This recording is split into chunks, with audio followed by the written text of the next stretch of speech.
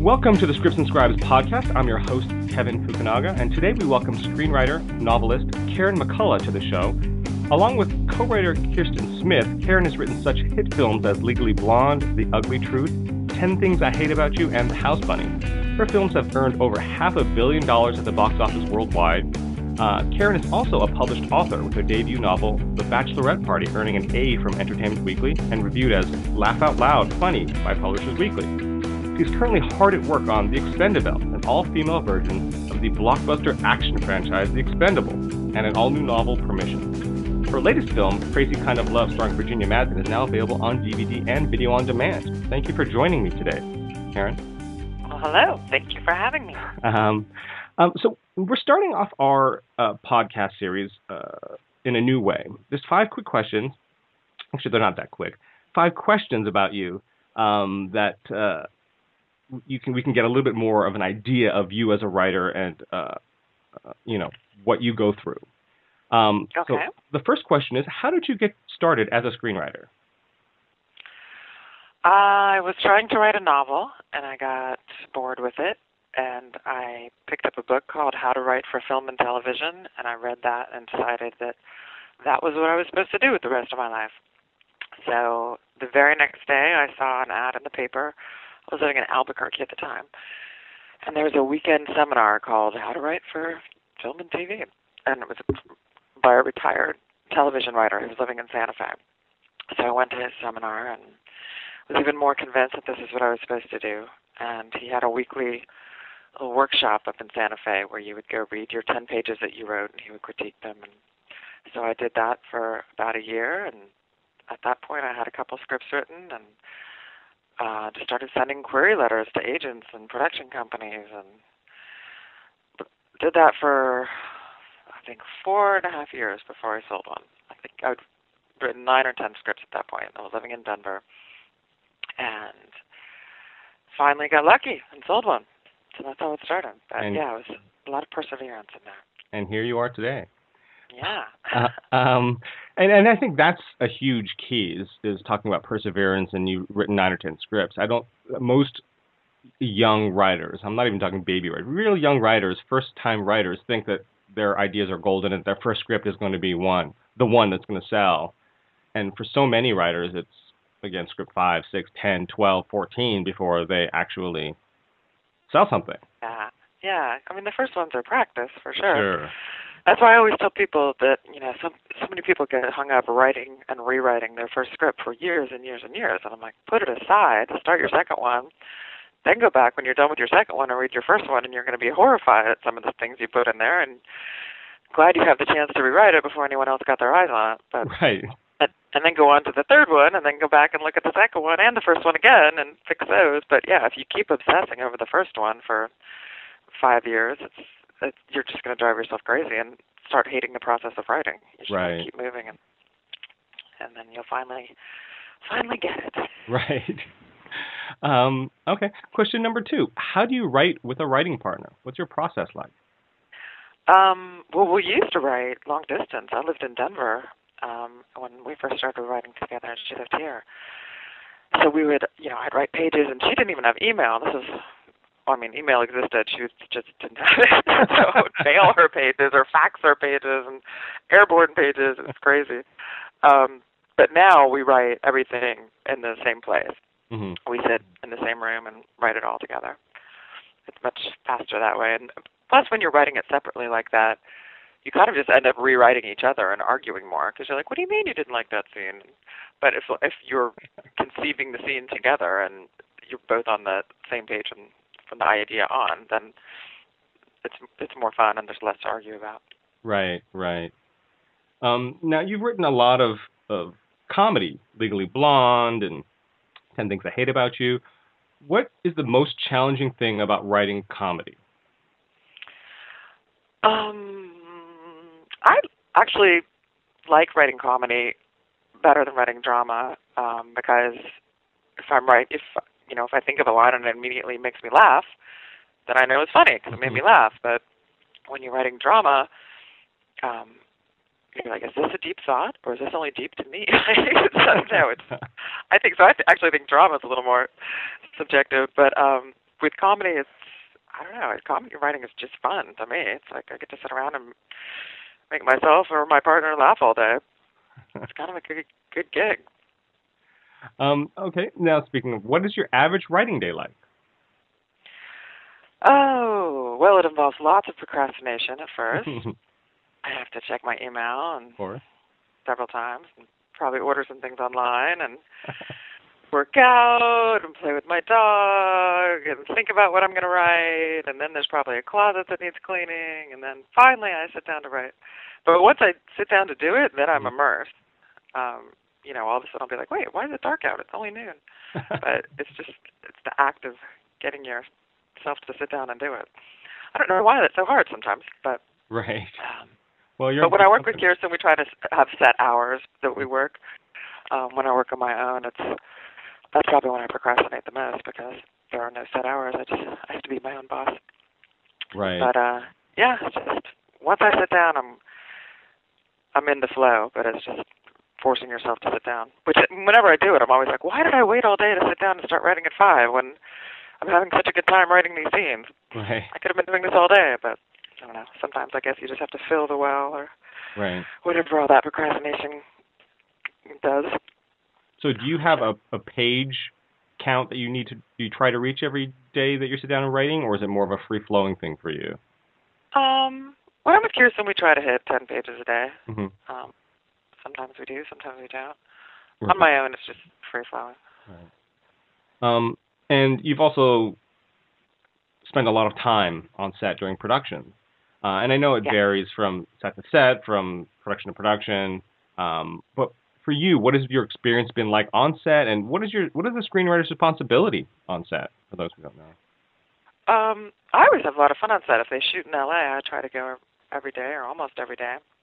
2 of the movies that I've shot here were with the same director, Robert Luketic, who I adore. He's so fun to work with, and he's happy to have you on set every day. If I miss a day, he's like, where were you yesterday? But as for responsibilities, it's not, I just got to watch. But, sometimes when you're shooting a scene over and over, and I'm hearing, the same joke that I wrote 10 times, then it stops being funny to me. So I'll come up with a new joke and whisper that to Robert, and if he likes it, he'll go whisper it to the actors, and then we have a take with a new joke in it. And oddly enough, sometimes that's the one that always makes it into the movie, just because it seems fresher. But it's just, it's good to be there because you have opportunities to do that, or sometimes with the blocking of a scene, you have to add an extra line, like an exit line or something. So it's always good to be there to be able to do that. Plus, it's just fun to walk on a set and be like, oh my God, this is exactly how it looked in my head. How did you guys do this? That's always cool. Cool. Now, we've written a number of your projects with Kirsten Smith. So I wanted to touch a little bit more about writing with a partner, because most writers write solo, and it's a sort of solitary endeavor. But writing with a partner, obviously, it brings its own challenges. So first off, I just wanted to ask, how did you find each other? How did you, because obviously, you weren't in the same city, but how did you and Kirsten find each other as writing partners? She was working as a D-girl, development girl, at this little independent production company. And that was one of the companies that I just sent query letters to. And so she read my scripts, and she was like, oh, I love your writing. I want to meet you next time you're in L.A. So the next time I was out here for meetings, we had a drink, and I told her an idea that I had for a script, and she liked it even better than I did. And I was like, oh, we should write it together, because she had just quit her job to start writing. And so we started that night on cocktail napkins, and we just kept going ever since. The infamous cocktail napkin. Yeah, I still have them. Oh, do you really? That's awesome. Yeah. Did that script actually turn out to be one of your projects that got sold, that got made? No, it did not yet. Not yet. It was a female action script, and which is odd because that's what the one we just finished, The Expendables, is. Right. It took us a while to get back to that, but yeah, it's fun. Now you've obviously written both, writing with a partner, writing solo. What are the differences? Well, the difference is you don't have to spend time convincing anyone of anything when you're writing on your own. But also, you don't have another person bouncing ideas. You kind of get stuck. There's no one saying, I know, what if we do this? So it's the whole two brains versus one brain thing. But so there are pluses and minuses. And it's definitely lonelier. Sure. You know, if I spend a day writing by myself that night, I'm like, oh, I should call a friend and go out to dinner. But if I spend the whole day writing with Kirsten, it's been very social. We've been laughing, so I'm like, oh, I'll just stay in tonight and work out. You know, Right. It doesn't like feed the need to go out and mingle because you've been socializing all day while you're working. And you've obviously been working with Kirsten a long time, but how do you guys resolve, I don't want to say conflicts, but differing of opinions, when you both have a differing opinion on a specific, you know, beat or plot element or character or whatever, how do you guys resolve that? Well, we always say whoever argues the most vehemently wins. Okay. So, you know, if she's really convinced we need to do something, and I'm not convinced, I'll say, all right, well, let's try it. And if it doesn't work, we'll try something else. So we always try it. I mean, if I'm severely opposed to it, I'll be the one who's most vehement, so I win. Let's just get that out right now. Try it. Right. Well, if she's severely opposed, I'll be like, all right, if she's got that big of an opposition to this idea, maybe we shouldn't even try it. But usually we're both, I mean, at this point, we're just like, all right, let's try it. Right. But then the next read, if we're like, oh, that didn't work, we take it out. But yeah, we used to be a little bit more strident in our disagreements, but now we're at the point like, yeah, we'll try it. There's no sense in like spending 2 hours arguing over a line. There are bigger fish to fry. Right. Do you have what are the keys to making a writing partnership work in your mind? What are some of the keys that you've had or that you have that have made your writing partnership so successful and work so well? Well, at this point we have kind of a shorthand with each other. Like we'll be like, oh, we need our little code words for stuff. We need this here or that there, and so it's easy for us to understand what the other one's thinking a lot of times. What was the question again? I'm sorry. What makes it easy to work with that? No, what are some of the keys that you have in your writing? Well, we get along and we respect each other's opinion and talents, and we have fun and we laugh and. I think it would be hard to write with someone that, you don't want to spend a lot of time with. It's a time-consuming process, for sure. Right. I mean, it's a marriage of sorts. I mean, no, absolutely. It's, but, we've had some spells where we actually went to couples counseling because Did we you were really? arguing over. Yeah, there's a therapist in the Valley who's a former screenwriter, and we went to him as our couples counselor. That's because we're in this long-term partnership, and there were little issues that crop up, and finally we were just like, we should straighten this out so that we don't have any problems. That's fantastic. Yeah. Our main issue was she is frequently tardy, and I am ridiculously punctual. Oh, okay. Yeah, that could be an issue. Yeah. That was one of them. And then I would get very angry that she was tardy. Oh, I see. So. But we've pretty much got a handle on that now. Right. Okay, now I want to switch gears a little bit and talk about adaptations. Okay. I know you've written, obviously, original material like The Ugly Truth and The House Bunny, but you've also done a lot of adaptations of material, including some of your own, like 10 Things I Hate About You was, from what I understand, parts of your own diary, and, the title was. Molded into No, I mean, it was, 10 Things I Hate About You was based on Taming of the Shrew, but right. The title was based on, well, when Kirsten and I decided to write a teen movie, we had the title before we even came up with the plot. Oh. I went back and read my high school diaries to get inspiration, and I found a list in there. The boy I dated at the time was named Anthony, and I had a list in there called Things I Hate About Anthony. And I told Kirsten that. She's like, oh, my God, that's a great title, 10 Things I Hate About You. And, yeah, we had that before anything. And we were shocked that it actually remained the title of the movie. Right. And I'm still friends with Anthony. He's very honored that the movie is named after my temporary hatred for him one day in high school. That's what I was going to ask. I'm like, I wonder what Anthony thinks about this, but if you're still... Well, I said it in an interview once, and then I called him, and I was like, I guess I better warn him before he reads that somewhere. And he was like, that's awesome. That is awesome. I do think that's pretty awesome. and Legally Blonde, Ella Enchanted, Crazy Kind of Love were from novels. She's the Man, sort of loosely based on The Twelfth Night. What are some of the challenges of adapting material and being truthful to the material and still having some sort of, obviously your own voice and creative freedom versus writing original material?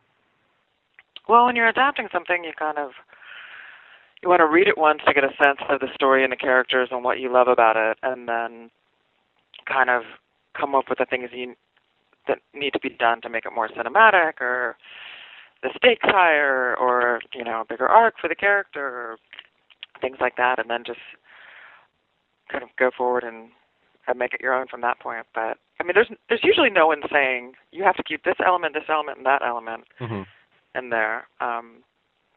Sometimes the producer, usually they're just like, take the good parts that you like and leave out the parts you don't, and we'll see how it goes. But it's nice because there's, the underlying story to work and build from. You're not starting from scratch, so we like doing adaptation. It's fun. But I mean, with Shakespeare, there's actually so much story in each of his plays. You have to cut a few storylines. Right. Because the first, our first couple drafts of 10 Things I Hate About You, we tried to cram in all the fun twists and turns and, C, D, E, and F stories that he has, but it was just too much. It was too many characters and too much going on. You have to kind of streamline it. So. Right. And that seems to be the way with a lot of novels, right? You have to streamline it because there's so much going on in a novel that you just don't have the time for in a screenplay. Yeah.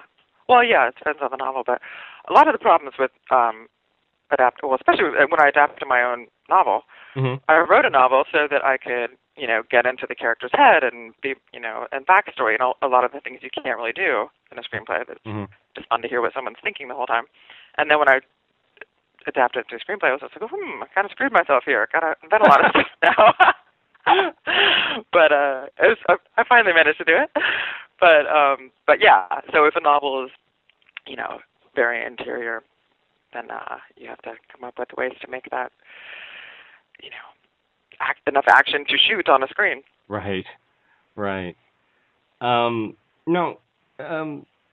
It's pitch season for television, and so I want to talk to you a little bit about that because we really haven't covered that very much within any of our other podcasts.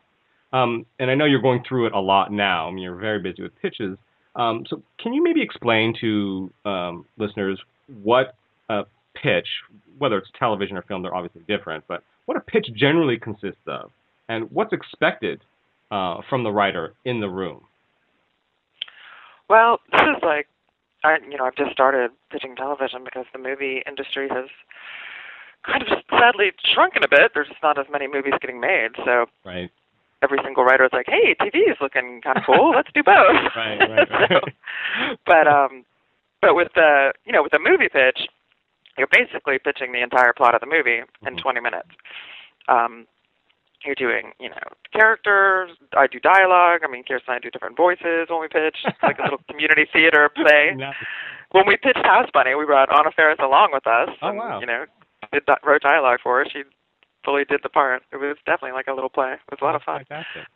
But with TV, it's like you're not just pitching the pilot episode. You're kind of pitching the world and who the characters are and why this could run for 100 episodes and what typical episodes might look like. Just kind of the overall feeling of it. But yeah, so it's a little bit different because you're kind of pitching on a bigger scale. But it's really a lot about character. And with TV, they really like it, or they seem to, if you've got some type of personal connection to the story and the characters that you're pitching. Right. That's the main difference. With movies, you can pitch, a completely made-up world, but as long as it'll make a good movie, they don't care if you've never been to Narnia, Well, that's good. And how much preparation do you do for a pitch? I try to memorize it. I mean, I always bring it with me to refer to, but I try to memorize it. Especially because when you're pitching something funny, you don't want to have to stop in the middle of a joke to be like, oh shit, what's the punchline? And look at your papers. It kind of ruins the flow. Right. So yeah, I try to have it as my head as much as I can. Uh-huh. But it's hard because, you know, when I'm pitching something with Kirsten, we switch off, so I have a chance to, like, take a sip of water and breathe. Right. But when I'm pitching on my own, it's like for 20 minutes I'm trying to, like, get something out and be really funny and not breathe and not drink any water. Right. It's exhausting. So, and in pitch meeting, the thing with pitch meetings is obviously they're very different for different people because there's no specific set guidelines for a pitch meeting. Do you have any sort of tips or, I don't know, little things that you do in a pitch meeting that you think is, I don't want to say unique, but that's particular to you? Well, with Kirsten and I, we try to switch off as much as we can just to keep it more lively. Mm-hmm. I always like to memorize in bigger chunks. She finally had to convince me that we should do it, like switch off more often because she thinks it keeps everyone more awake if they're having to concentrate on like, oh, now she's talking. Right. But so we do that. But long ago I read a book that Gary Marshall wrote that when he was talking about pitching, and he said swear a lot because it's funnier. And I swear a lot to begin with. Uh-huh. I mean, a lot. Uh-huh. So yeah, in pitches, if it's a rated R movie or even with TV, which isn't rated R, but I'll still swear a lot because it's just funnier. Good. So that's my big pitching tip. Cuss. so it's working. That's great. Yeah, it seems to work.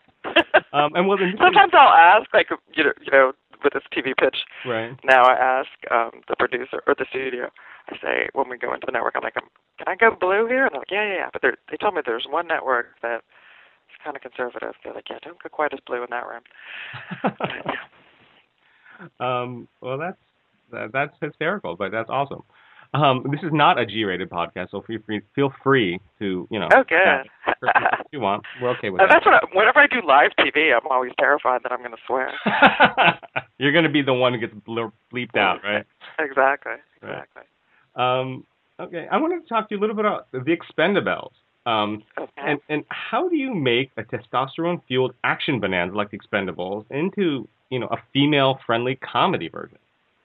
How does that work? Well, I mean, yeah, it's definitely not the same tone as Sure. the male one. It's more Charlie's Angels on the tone. Mm-hmm.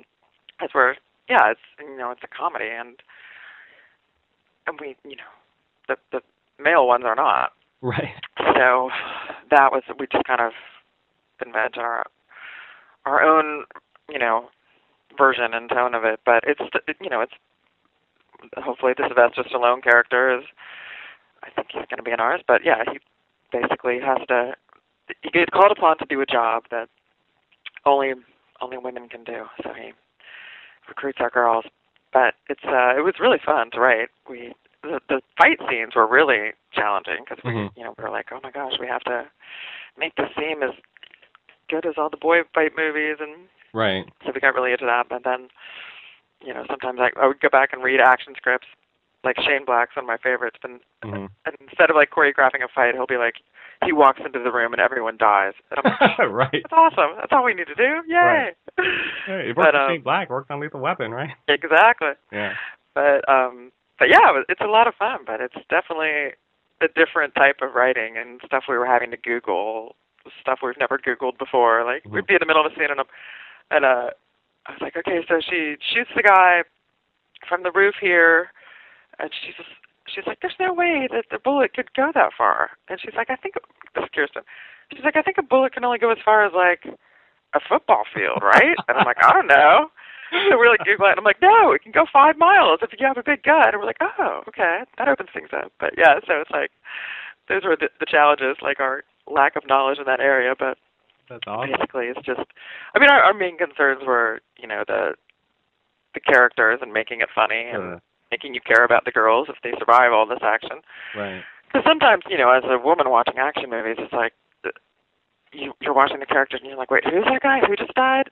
Did he have a name? I don't even remember that guy. Like, so it's, I think, to hook a female audience, you have to kind of make all the characters a little bit more memorable and sympathetic in the beginning. Right. But at the same time, keeping it enough action to make it, worthy of being part of an action franchise and keep the boys watching, which we hope the boys will come. I think they will. Hot chicks fighting. Why not? Yeah, sure. You're not dressing Stallone in drag, are you? No. Okay, just wanted to check. Um, No. but Google is an amazing thing. What did writers Yeah. do before Google? I don't know. Yeah. I don't know. That baffles me. I remember the days, when I would like go to a library and look stuff up before Google, but I can't imagine how people got anything done in like the 30s and 40s. Right. Right. I really don't. We've got a portion of our podcast now called Rapid Fire. It's just a few quick questions that we sort of wrap up the show with. The first question, what is one thing you hate about being a professional writer? Oh, gosh. One thing I hate about being a professional writer. I don't think there's anything I hate about it. Great. Really? What's one thing you love about being a professional writer? I can work in a t-shirt and underwear or a bikini. That's my official writing uniform. T-shirt and underwear or a bikini by the pool. Nice. Now, I had read on your bio that you had a job once where you painted furniture. I did. It was where I was living in Albuquerque, and I just started writing, and I guess my creative juices were just flowing, so I started painting too. And I would go to flea markets and buy crappy old furniture, and then paint them all these weird psychedelic ways, and then sell them to art galleries in Santa Fe. Well, then this question should be perfect. What is the funniest furniture piece name? An ottoman, a futon, or a tuffet? A tuffet. I don't even know what a tuffet is, but it's a funny word. It's a footstool. Little Miss Muffet sat on a tuffet. Oh, okay. Yeah. Tuffet. I like that. Since blondes have more fun, who is more fun? You, Reese Witherspoon, or Katherine Heigl when she's blonde? Me, of course. That's what I was thinking. No, they're all very fun ladies. Katherine Heigl, even when she's not blonde? Yeah, Katherine's a hoot. What is one ugly truth about screenwriting? Oh, one ugly truth about screenwriting.